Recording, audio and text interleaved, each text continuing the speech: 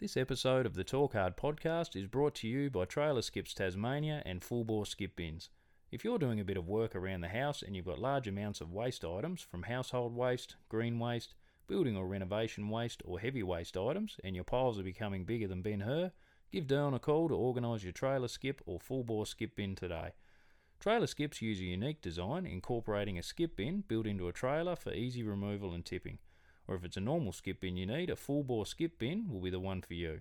You don't even have to pick it up or dump it yourself. Dylan will deliver it for you and he'll take it away and dump it. How good's that? Give him a call today on 0409 801 635. Trailer skips and full bore skip bins. Don't go the half job, go the full bore.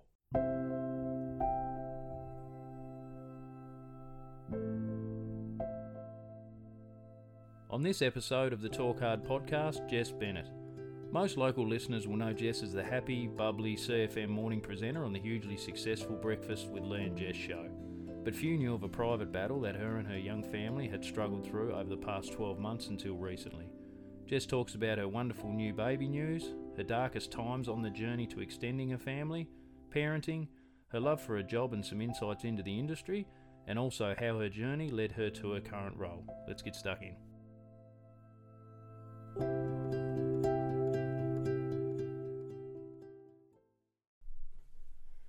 Jess Bennett, welcome to the Talk Hard podcast. Thank you so much. Thanks for having me. Now, as people, avid listeners to this podcast will know, we ask all the hard-hitting questions from right off the bat. So, out of everything that you've achieved in your radio career, is this the highlight so far? It's up there. It's up there. This would be the first time that I've been interviewed in a very long time, like maybe since... I remember in high school doing an interview on the ABC for our high school production. Yeah. That would be the last time I was interviewed. The tables have turned. Maybe a job interview. Yeah. Yeah, so it's weird. I feel like I should be on that side of the mic. You'll be fine, I'm sure. Common. If you start asking me questions, I'll have to pull you up. Yeah, just wind me up. I feel like I should introduce you as Jess from SeaFM because that's what so many people would know you as. Obviously, a lot of people know your voice, and I know that this is one of the first times that we've actually met in person, but I think myself, like a lot of people, feel like we know you because we hear you so often on the radio and because you and Lee are so visual out in the community. Do you get that from a lot of people? They feel like they know you? Yeah, we definitely do. And it's something that we probably pride ourselves on as well, as being, we are the same people on air and off air. So we'd like to think that when we meet people, and it's always funny when they might say, oh, you sound just like you do on the radio, as though that's a big shock. Like we must put on a radio voice every day. And I'm sure there are some announcers out there that do, but we really pride ourselves on being ourselves on air. And obviously there's guidelines and constraints that we have to work within, but that's me on the radio and off the radio. I'd like to think I'm always the same. Yeah, so, yeah. And I think that's what attracts people to the show too, because you guys are yourselves, and that chemistry so natural. You guys didn't know each other before you started working together? No, we didn't. So we'd probably come across each other, and we had lots of mutual friends, but no, we'd never actually met. So it was, what do we call it, an arranged marriage success story. But we were very lucky that we hit it off, because I'm sure there's so many situations where it doesn't work and you have to spend so much time with this person. Like the co-host relationship is so unique. We're in that studio together. Like he's the first person I speak to every morning. We speak to each other before we speak to our own kids and partners and family. So you vent to each other too, do you? Yeah, definitely. Like we see each other at our best and at our absolute worst. And we're really lucky that we just got along really well. We can still have differences of opinions, but that also works on air, and that's kind of encouraged on air, that we sometimes take the different stance on issues and things, which we'll do, and we'll have a little bit of an argument on air, but at the end of the day, we're really good mates. Yeah, I think it comes through. And anyone who listens to CFM would have heard you and Lee having a chat about a week ago about your recent baby news. And I know that was one of the main reasons why you wanted to come on and have a little bit of a chat, because it's a really important topic at the moment.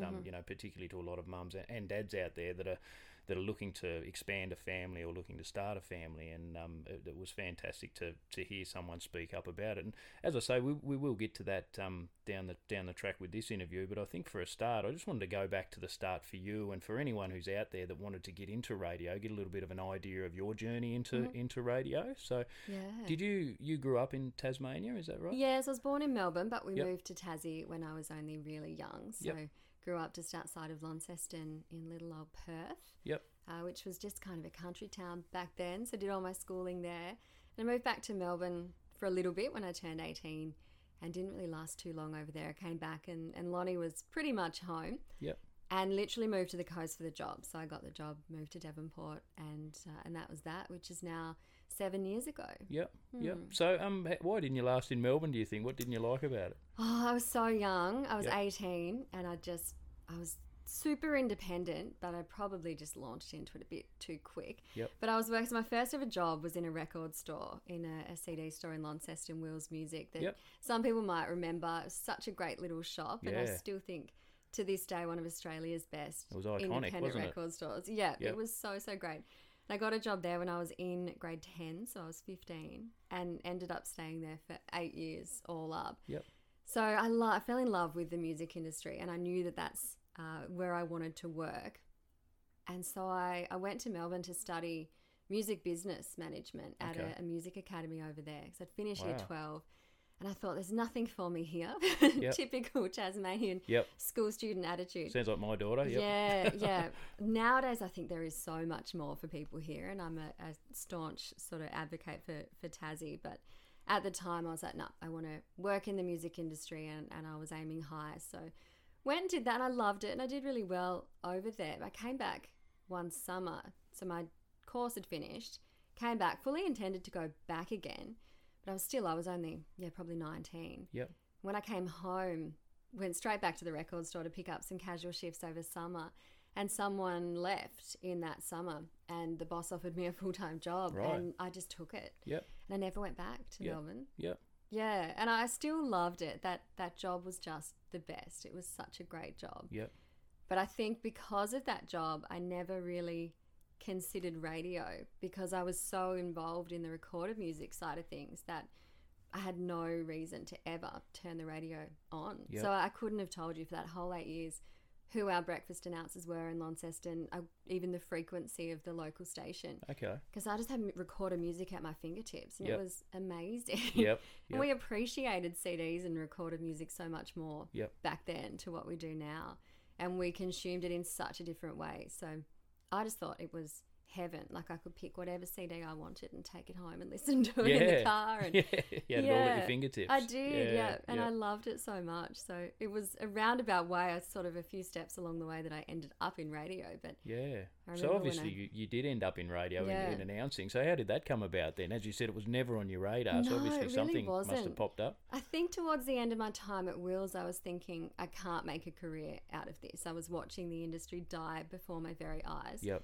And less people were buying CDs, and we could see what was happening. And I probably didn't want to make a career out of retail forever, but I still did love that job. And I just thought, what's next for me? So I started to go down the media path, and my background at school was more in theatre as well. So I thought, we'll try for that.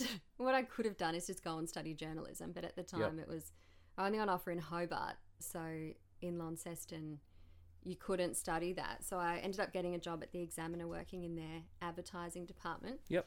Put myself through uni at the same time. And I can remember selling ads for the newspaper in the library at uni. And I worked and did both and got through that. And I remember asking the editor at the time at the Examiner when I graduated. So the degree that I graduated with was a Bachelor of Arts, majoring in political science and theatre, which is the weirdest degree ever. But it worked for me. And I tried to get a cadetship out of that to get into kind of journalism side of things, but nothing really came about. So I had to apply for jobs.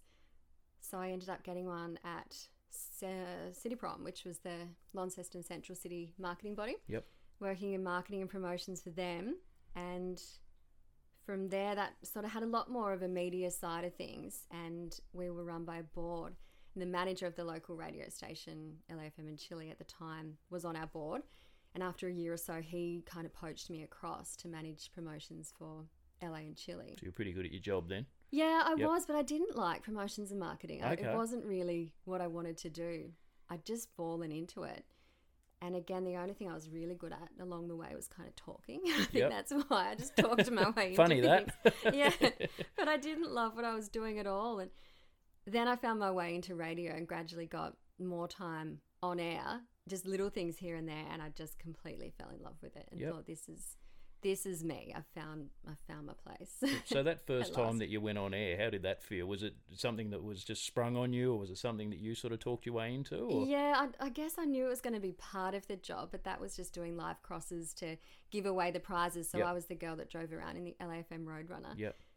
But the more I did it, the more I loved it, and I got such a buzz out of it. It still made me nervous, but I did just love it. And I remember doing my first ever live interview was kind of a moment that I'll never forget, when I really knew that it was what I wanted to do forever. Yep. And it was a cricket match, like a celebrity kind of cricket match at UTAS Stadium, which would have been Aurora Stadium back then. Yep. And I went out, so I was on site giving away freebies and whatever. And we'd organised for me to interview one of the players and then cross back to the studio. And that was the first time I'd ever done anything like that. So the announcer was running late and he was meant to pre-record me, but he came to me down the line and said, "We're running late and you're going to have to go live." Live. Wow. And he was terrified, thinking, I'm about to put this girl live to air. Yeah. She's had no experience and she's going to interview one of the cricketers. And I did it and I nailed it. I remember feeling such a buzz, crossed back to the studio, and then off air he came back to me and he said, "What are you doing in promotions? We need to get you on air." Yep. And that was the first person that ever really kind of believed in me. Yep. Yeah. Excellent. And I'll never forget that. He's now a producer at Triple M Footy, I think, on the mainland, and went on to do really big things. Yep. But yeah, he was like the first one that believed in me and encouraged me. As a young person, I think sometimes it just takes that, doesn't it? That one person have that little bit of faith in you, and suddenly you start to believe in yourself a little bit more. Yeah, exactly. Because you can see it in yourself, but you don't want to admit it, and you don't want to get shut down. Like if I put myself out there and said, I think I'm good at this, I think I could do it, and someone turned around and said, "Nah," like I would have been shattered. So yeah, when he said that, I thought, yeah, okay, maybe you're right, and I put the wheels in motion. Yep. And then I just begged and pleaded to get more time on air. Yep. Until a paid job came up. Yep. So you're just doing sort of bit parts here and there at LAFM, were you? But then your first main gig was at SeaFM, is that right? Yep, it was. So I never did any paid announcing up there. So most announcers don't get their first on-air job in breakfast. So I did know that I was pretty lucky. Yep. But Launceston was home. I was very entrenched in Launceston life. But I do remember when this job came up, and my program director up there kind of took me aside and he said, "There's a job that's come up. You'd be perfect. I think you could get it, but it's in Devonport." I remember at that time just thinking, zero hesitation, just sign me up. And I think that's why I said, let's make it happen. Yep. You knew it's what you wanted. Yeah. And it didn't even cross my mind, the fact I'd be moving away and leaving friends and family. I just went for it. Yep. Excellent. So on to Devonport and meeting a guy called Lee. Yep, who you hit it off with instantly. Yep, we did. So I came down and did an audition with him, and they had to kind of assess the chemistry on air between us. Wow, that's a bit of pressure, isn't it? Yeah, it was. It was really strange. It's like speed dating. It was, literally. And they recorded that. And I think a few other people did audition at the time, but in the end, Lee kind of made that choice as to who he felt most comfortable with, and we were probably that little bit closer in age as well, and yeah, he felt that we could work together. So I got the call a few days later and got the job. Yep, excellent. I thought I'd probably only last a year or so, and the boss actually said that. He said, "We'd love to get 18 months out of you, and then you can go on to." And is that common? Is it? It's a bit of a stepping stone a lot of the time for people, is it? Kind of, yeah. Yeah, and if you want it to be, our company's really big on that they're big on, you moving your way up. Right. So yeah, 7 years later, that went well. You obviously love it. It comes out of a morning when you're talking, that's for sure. Yeah. So just speaking of a morning, so just take us through a typical morning for you. So obviously you're up pretty early. Yes. So the alarm goes off at 4:40. Wow. Every morning, which is very early. I reckon. Even with kids, that's early, isn't it? Yeah. Although I kind of miss I miss the morning rush. Like I sneak off while everyone's still in bed and then miss the chaos. So it's almost good in a way. Andrew gets the hard gig. He has to get Daisy up and ready and everyone off to school and start the day, whereas I'm already at work. But yeah, it is early. We get to work about 5:30 and we're on air at 6. And we finish up about lunchtime. So it still is technically a full-time job, but it doesn't feel like it because when I knock off at lunchtime and everyone else has only been there a few hours, I get the rest of the day. So I actually love the hours. Yeah. People find that hard to believe, but it's great. You make it work for you, don't you? Yeah. It can be challenging. Like this morning, Lee was on holidays and Andrew's away. So Daisy had to stay with my mum last night because otherwise I would have had to either drop her somewhere at 5 in the morning or get someone to come to our place at 5 in the morning. And it can be logistically challenging at times, but we certainly make it work. Joys of motherhood, isn't it? It's a bit of a juggling act sometimes. Oh, it is. And add another one in the mix, it could get completely hectic. I'm sure you'll adapt fine. So as far as you guys, your chemistry on air with your segments, some of them are just hilarious. Are they things that you just come up with on the spot, or are they things that sometimes the producer comes in and says, I've got a great idea, you guys need to roll with this? Or? It's mostly us. I'll take the credit for us. It is mostly us. But your brain is always in radio mode. So as soon as you hear something or someone says something or you overhear a comment in the supermarket or whatever, you just store it away in your memory bank, or I'll write it in my notes in my phone and think that would make great content. So we're always on the lookout for something that will make great content. And we just don't seem to struggle. I don't know why. People say and do funny things all the time. I was listening the other day, there was a recording of someone blowing their nose through a wall or something. Yeah, hilarious. The most simple thing. It gets people in though, doesn't it? It does, and it is the most simple of topics that will get people talking. And we can do an hour on what people sound like blowing their nose. And I think I have a 25 grand hex debt. I went to uni for this. And here I am talking nose blowing. Yeah, exactly. But it's the best. People love it, and people need that, I think, light-hearted side to their day. It can't especially all in the be morning. Heavy. The newsroom takes care of the heavy stuff, and lately it's just so heavy. The last couple of years have been full on, so they need us to jump in with something stupid. COVID sort of slowed a few people up, hasn't it? Got a few people down. Yeah, for sure. What would you say is the best part about your role? Oh, I do love it all. I completely love it.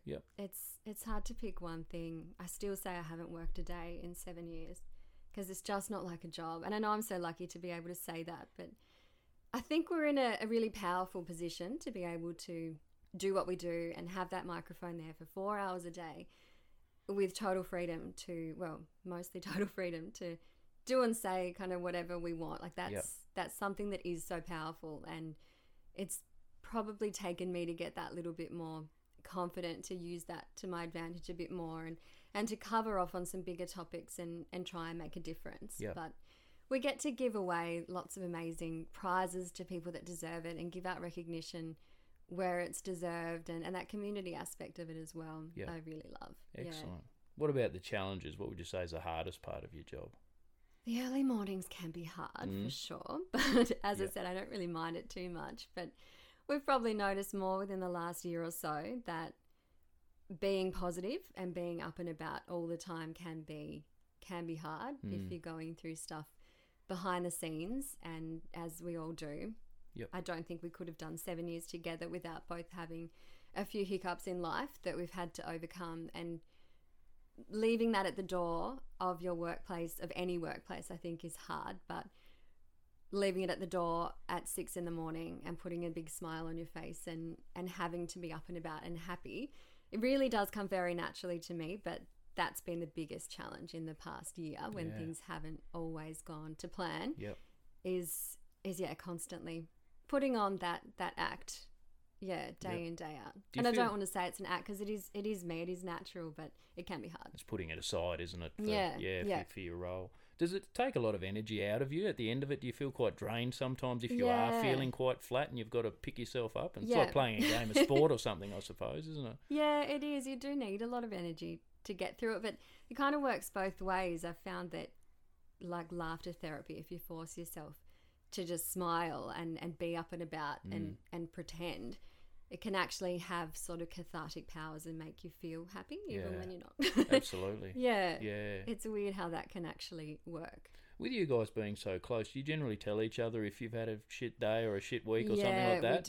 We do. Yeah. And we'll say it straight up first thing in the morning, or we'll send a message the night before and just let people know, straight away what's going on. Yep. So that we can have each other's back. And there's been times when that has happened for sure, along the journey, not just last week when we had our big conversation, but there's been plenty that has gone on over the years, and we've had to straight up say, right, this is happening, and if I need a moment, we just get it. We can read each other really well, and I'd like to think no one's ever picked up on that. No, I know I definitely haven't, but I'm not the most observant person. But I think you guys, you do a really good job of pushing those things aside and, kicking the day off right for people, getting them up and about, don't you? You'd never pick up on it. No, that's right. But, I mean, these days people really appreciate honesty as well. And not that they want to hear us say, I feel like crap today.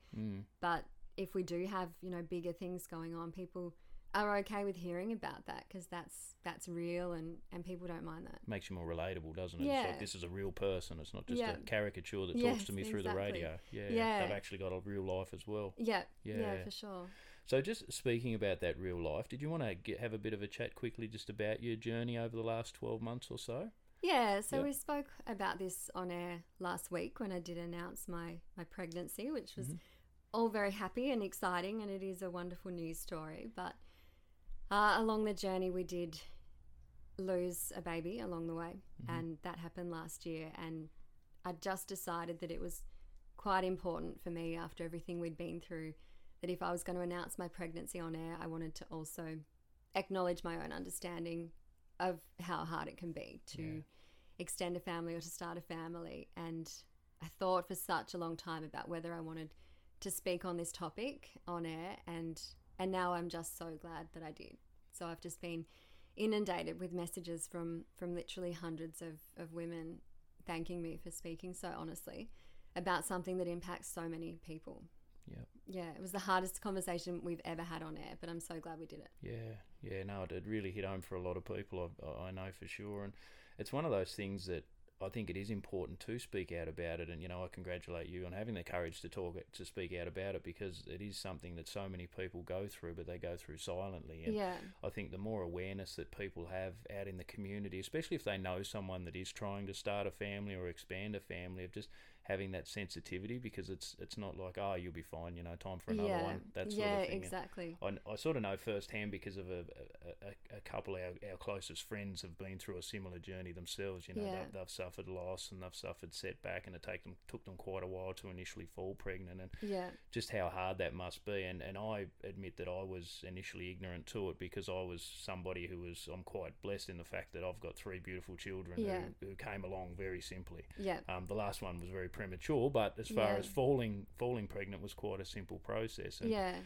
it's funny, it's only through watching them go through their journey, and I take my hat off to them. They're the strongest people that I've ever met. I don't know whether I could keep it together the way that they did, and they continue to. They've got 2 beautiful girls now, and they're happy. And I just remember my friend saying to me that one of the hardest things that you can say to someone is, oh, just don't worry about it, just go away on a holiday and you'll fall pregnant. And I remember saying that to her, and I just feel so terrible about that now. Obviously I can't take it back, and I know she wouldn't have held it against me, but it's one of those things I didn't know. And I was actually trying to help, but it doesn't help. It's probably one of the worst things. Yeah, it's really hard. I think that's why it's important that we get those statistics out there, and the biggest one being that 1 in 4 pregnancies ends in miscarriage, which is just such a big number. And I was quite staggered when I learnt that.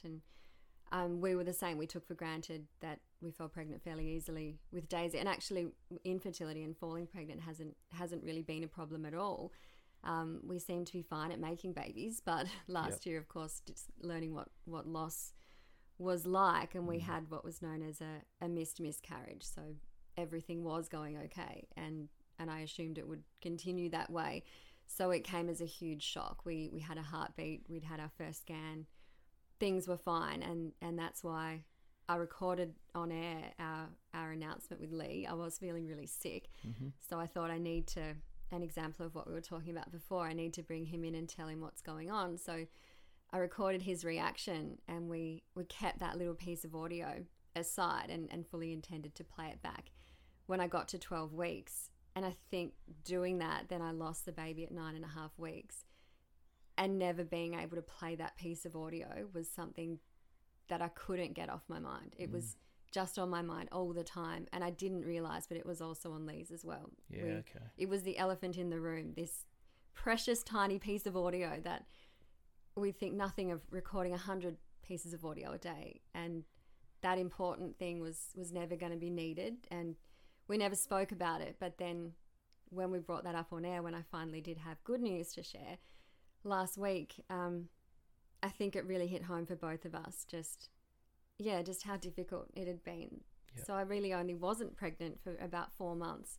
It took us again, and we were lucky to then fall pregnant again. But those 4 months were incredibly hard, and no one knew that I was pregnant in the first place, because we were only 9.5 weeks. We hadn't told anyone yet. So we had to announce a pregnancy and a loss at the same time in telling people, and that's why I just didn't, because it was just sad news, and I felt like I was going to make people feel sad if I told them. And I couldn't talk about it until I had, like now that I'm pregnant again, and I guess it's still so sad, but there's that element of hope, and I've now got that happiness and joy of knowing that things are this time going well. I can talk about it without breaking down. But for those few months, there's no way I could have spoken. I would have just been a mess. Yeah. So just, do you mind sort of taking us through those months? Like, obviously you had to still come to work, and you still had to front up. Like, firstly, when you do get that news, how does it feel in that moment that, you know, you're not going to be able to carry this baby full term? Yeah, it was a real shock, and so devastating, because it was, miscarriage is quite cruel. Your body doesn't go into the same sort of labour-like situation that is what happens with a spontaneous miscarriage. So we in the end had to find out at an emergency scan. So we just had a few concerns, but baby was growing quite small, but Daisy did too, so I thought everything was going to be fine. And we had that heartbeat, which is the thing that keeps you going. You just think everything's going to be okay once you hear that heartbeat.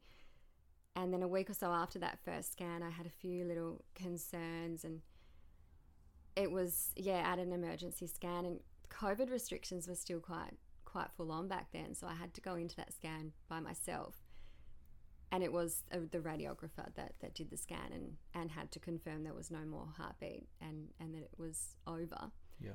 And that was, I guess one of the worst days of my life. And I was by myself in the radiographer room, and Andrew couldn't come in. And I said, "What happens now?" And she didn't know, and she had to go and call my doctor, because without wanting to go into the gory details, obviously something had to happen.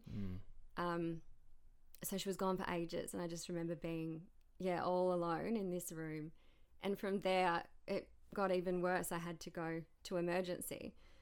So she said, "You'll have to head up to emergency. It's likely that you're going to need surgery." And had to walk up to emergency, and they turned Andrew away there as well, because it was too full and restrictions were still quite tight. So I had to sit in this packed waiting room in emergency, having just been given the worst news of my life. Yeah. And wait and see what was going to happen next. And it was hard to recover from. Coming back from that was horrible, and it took another few days before we did eventually have surgery, and then I just had to contact work and tell them what had happened. And I took a fortnight off, which was just like sick leave or personal leave, and then I thought, I can't sit around forever. Like, I physically started to recover, and I had to just get on with it and go back to work. So we chose not to tell too many people. And a big one there was, I didn't want the pressure of people knowing that we were trying for another one, and we did decide straight away that we would try again when we could. And I just didn't want people to know that, in case it never worked out and I was just sad forever. Yeah. And I suppose that is a hard thing in the modern world with social media and things like that. It's sort of more of share everything about your life type world that we're in at the moment. And I suppose the downside of that is that if you are telling people that you're trying or that you're falling pregnant and things like that, then obviously if things don't go according to plan, then you've got all those people to exactly. to break the bad news to her, haven't you? That's right. And I don't know how people do it, and I feel for people who lose their baby at an even later gestation when they've told people. I just like it was hard enough at 9.5 weeks. Any further along would just be so heartbreaking. And yeah, it was tricky, and I felt all sorts of emotions, and I'm sure that this is what a lot of other women would feel as well. Like I felt guilty being happy. I felt guilty going to work and putting this big smile on my face because I felt like that wasn't the right thing to do. I should be sad. I should still be grieving, and I am still grieving. But putting on this big happy face and laughing and making jokes didn't feel like it was the right thing to do. And I assumed that all of my family that did know must have just thought, oh, Jess is fine. She's bounced back really quickly. And I sort of didn't want that. At the same time, I wanted people to know what I was dealing with, but I didn't. Yeah, it was a real mixture of emotions for a long time. I don't reckon there's any right way to feel. Everyone sort of goes on their own sort of journey with that. But yeah, exactly. I'd assume it's like any grieving. You go from one extreme to the next sometimes, don't you?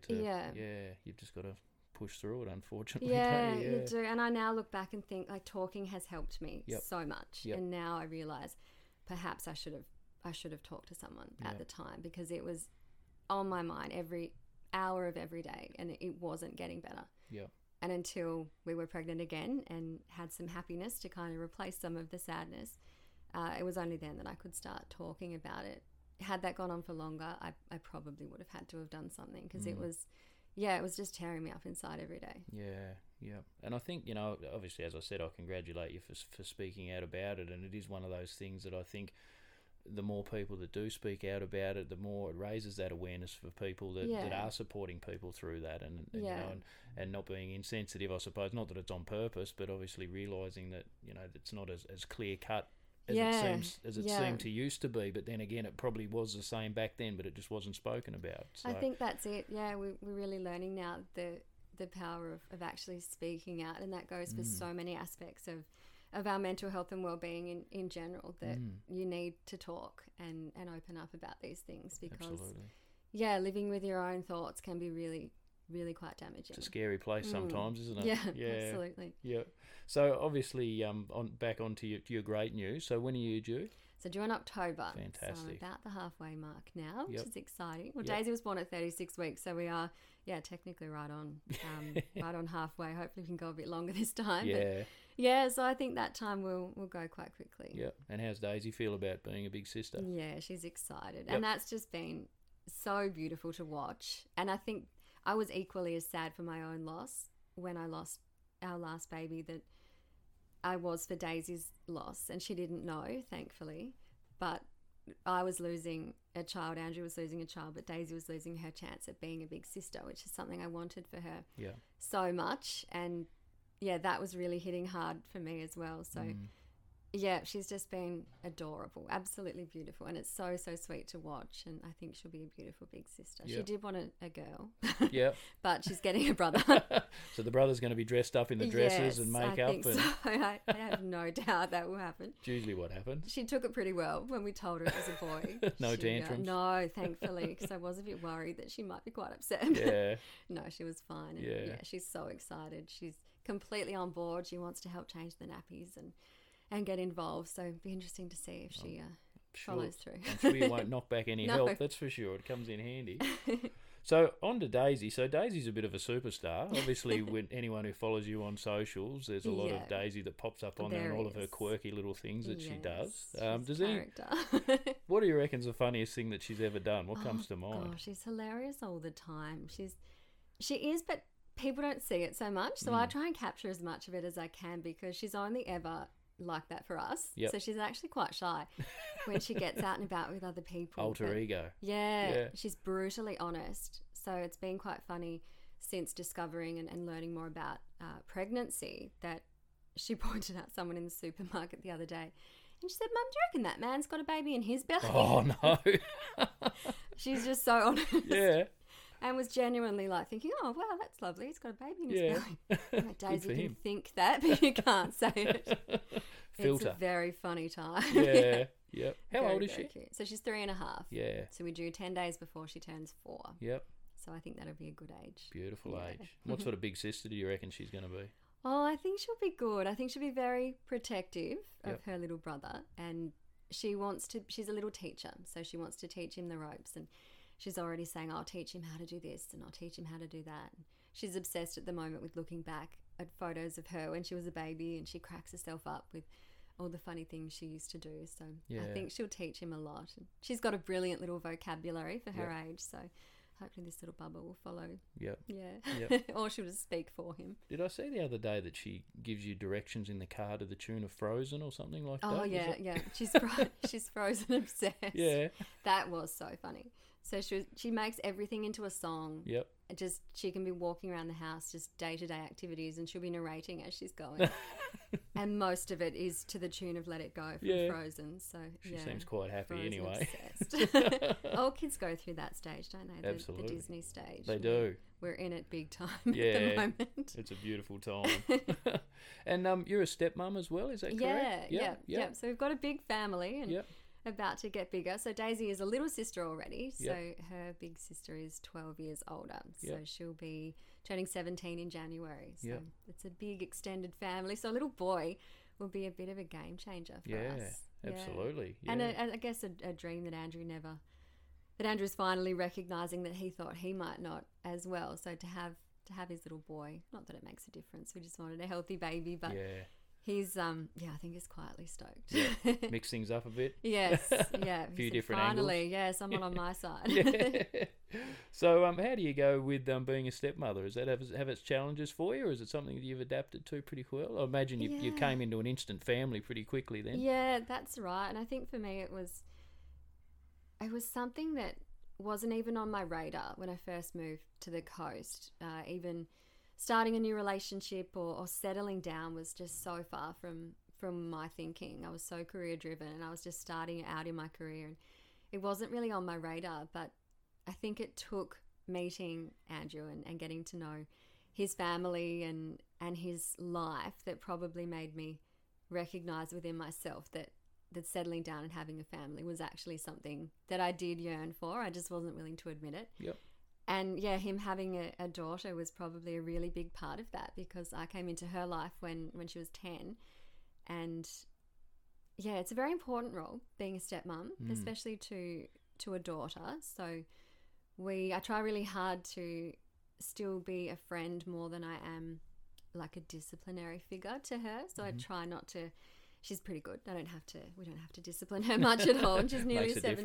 difference. Yeah, she can do her own thing a bit now. But I've always tried to be someone she can talk to get advice kind of external from family if she needs it. And not tell her what to do as such. So yeah, we've got a good relationship. And I grew up in a very mixed, complicated family that went off in all different directions with step and half siblings. So I can completely relate to what she's going through as well, which I think has helped in understanding each other. Yeah. Yeah. I think that makes a difference, because it can't be easy for them at first either. But yeah, for sure. I know it's a tricky situation to be in. My wife's a stepmom, and I know that she has challenges with it, and there's also great rewards that come with it as well. So shout out to all the stepmoms out there. 'Cause absolutely. They do a great job, that's for sure. Yeah, they do. Yeah. Sure. So again, just back to the radio. So have you got any stories about?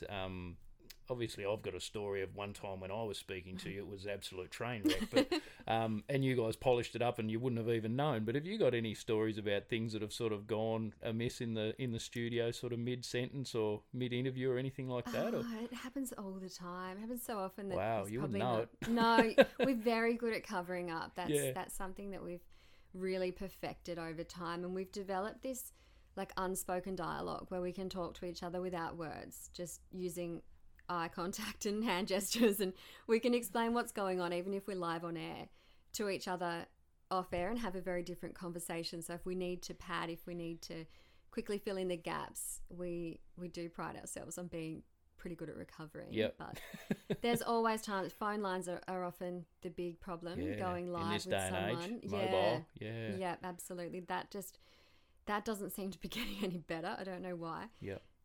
Need more towers.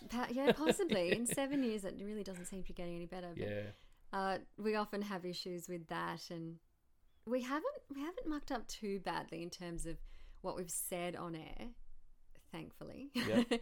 Plenty There's have, lots haven't of, they? yeah, plenty There's have. a lot of pressure there. Plenty have. Lee likes to get a bit technical at times, and one day he changed one of the fader panels in the studio. So he took it out and moved it to another one because we were having some problems with it. I didn't even know that he was doing this. I wasn't paying any attention. Just saw him with a screwdriver and thought, all right, whatever. I'll let you go.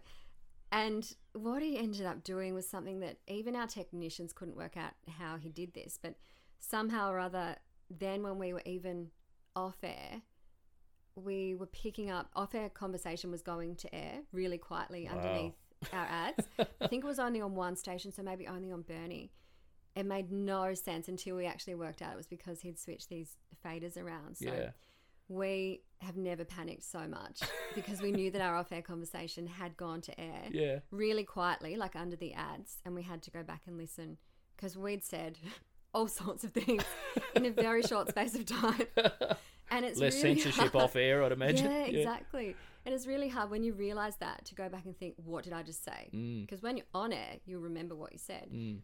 But off air, just chatting in the studio, you could easily have said something highly offensive to anybody.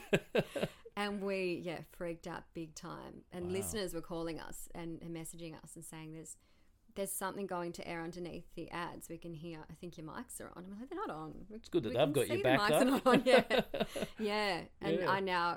I always panic if I think when I'm listening, you can pick up if someone's turned the mic on and I think, oh no, don't do it. There's so much room for error. And what we do is nearly always live. We don't pre-record too much. So yes, there is a lot of room for error. You have to be very careful. Well, obviously you cover it up really well because I can't recall one time when I've picked up that something's gone wrong, apart from when you were talking to me. But as I said, that came through flawlessly. So and I don't really even remember that, to be honest. But well, long story short, I'd given you the wrong phone number to start off with, so good. I had to ring into you guys because I was thinking, why aren't they ringing me? And then I looked at the email and I'd given you the wrong phone number. I've rang in. I remember Lee's answered the phone for whatever reason. It went straight through to you guys. Yeah. He picked up the phone and just launched straight into the interview because obviously it was right on the time when we needed to air it, and just started asking me questions, and I was like a deer in the headlights. And then because the kids and I were sitting in the car listening to the radio waiting for you to call me, the Bluetooth in the cars kicked in, so then I could hear you, but you couldn't hear me, so I've quickly had to go through my settings and turn off the Bluetooth. That's hilarious. Anyway, typical rookie mistakes, but as I said, you guys, you wouldn't know, and I think I sent you an email thanking you for being so professional because clearly I'm not. Oh, that's too funny. No, we would have been able to polish that up and make it sound amazing in no time. You did really well. What about celebrities that you have interviewed? Have you got any stories, good or bad, that stand out about anyone that you've interviewed that has been not what you thought they'd be, or they've exceeded your expectations? They've been really nice, or there's been some that have been fantastic. Lots of big musicians are normally pretty good, but sometimes you never know what you're going to get, especially early in the morning. Right, it can be like pulling teeth at times, or they can just blow you away and be amazing. So we did a Zoom interview only recently with Brandy, singer from the 90s. So I was a big fan back in the day. Yeah. And she was amazing. She was so, so nice. And that was a brilliant interview. But then, you also never know. Some people that I really admire, Sean McAuliffe was one who I was nervous to interview because he's just so sharp and so quick. It's very different, isn't he? Yeah. And I thought, am I going to pick up on your humour if you're being serious or being sarcastic? And I couldn't. I was a fish out of water with that one. Yeah. Because he wasn't being serious and I thought he was. And he's just too quick for me. Yeah. I love his humour so much, but he was no match. I was no match for him. Yeah. So that was funny.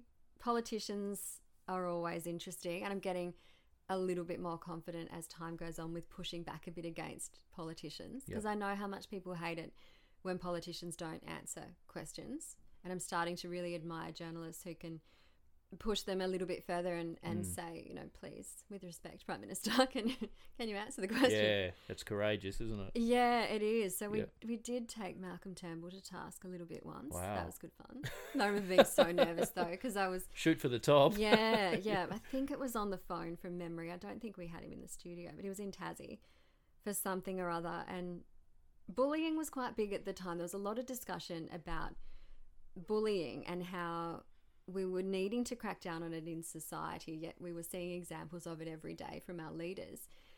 And I think that was the topic that I kind of pushed with him, because it was during a Braddon by-election and they were paying close attention to this electorate. And yeah, I never really got a proper answer out of him, but I remember getting a message from our producer Nathan at the time just saying that was awesome. You go, girl. So that was good fun. Yeah, excellent. Couple of quick ones to finish off then. Who's been the biggest influence in your life, would you say?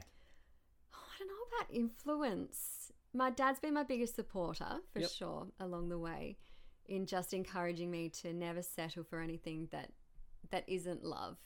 So keep on striving to find that happiness, be it career happiness or just happiness in life in general. Yeah, he's definitely been my biggest supporter along the way, I think, and still follows really closely what I do. And I know he's really proud of what I do. Yep. But other than that, I've always just been so independent and just made my own little path and done my own thing. Yeah. Just speaking of that, your path. So if there was somebody out there like a young girl or a young boy that wanted to get into radio, what sort of advice would you give them? What stepping stones would they need to take, do you think? Yeah, it's so different these days. I think these days it's a lot easier to get yourself out there. And for me, that was the big one. I didn't ever have to really apply for this job. It did come my way. So something Dad always used to say was, like, he believed in the law of attraction, to put yourself out there and good vibes will come back your way. And I do believe in just grasping every opportunity, creating your own opportunities and putting yourself out there as much as you possibly can. So social media can be bad, but I believe it's mostly good if used correctly. It's incredibly powerful. The best marketing tool out there. Absolutely. Get yourself out there as much as you can. And these days with technology as well, it's so much more accessible. You can set up a podcast in your garage. You can set up in your bedroom. You can set up a voiceover studio in your walk-in robe. You can do it via an app these days. It's not that expensive. Get amongst it as much as you can, and then build those connections as well. So for me, I look back and think, do I need my degree to do my job? Probably not. But would I change it? Definitely not. Because for me, that was an amazing networking opportunity and a chance to put myself out there, learn as much as I possibly could. And every little job and every little stepping stone along the way has led to me finding, my happy place. And so none of it would be a waste. Yeah. Well, thank you very much for taking the time to come in. Worries. You're one of the select 4 people that have been on the Talk Hard podcast. No, we're very selective. Don't take into account the fact that it's still in its infancy. It's we only get the best of the best on here, and you're definitely one of those. Oh, thanks for having me. It's good fun. Absolutely. And as I say, for any young people that are out there that are looking to get into radio, I think it's pretty insightful for them, getting a few tips to get into it. And I want to congratulate you for speaking out about your journey over the last 12 months as well. And I think, more than anything, that's even more important in helping, families out there that are really struggling with these things. And I just want to wish you guys all the best for the next 12 months, which will be very hectic. And thank you for willing to cover that topic as well, because I think it is. Yeah, it's pretty important that people do just become aware of it. Absolutely. Take care. Thank you. Thanks, Jess.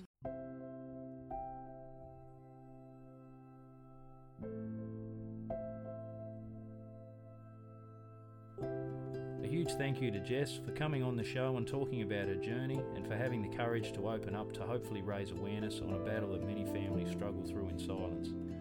If anyone listening needs assistance with their own battles, you can call Lifeline on 13 11 14, Men's Line on 1300 78 9978, or Beyond Blue on 1300 224636.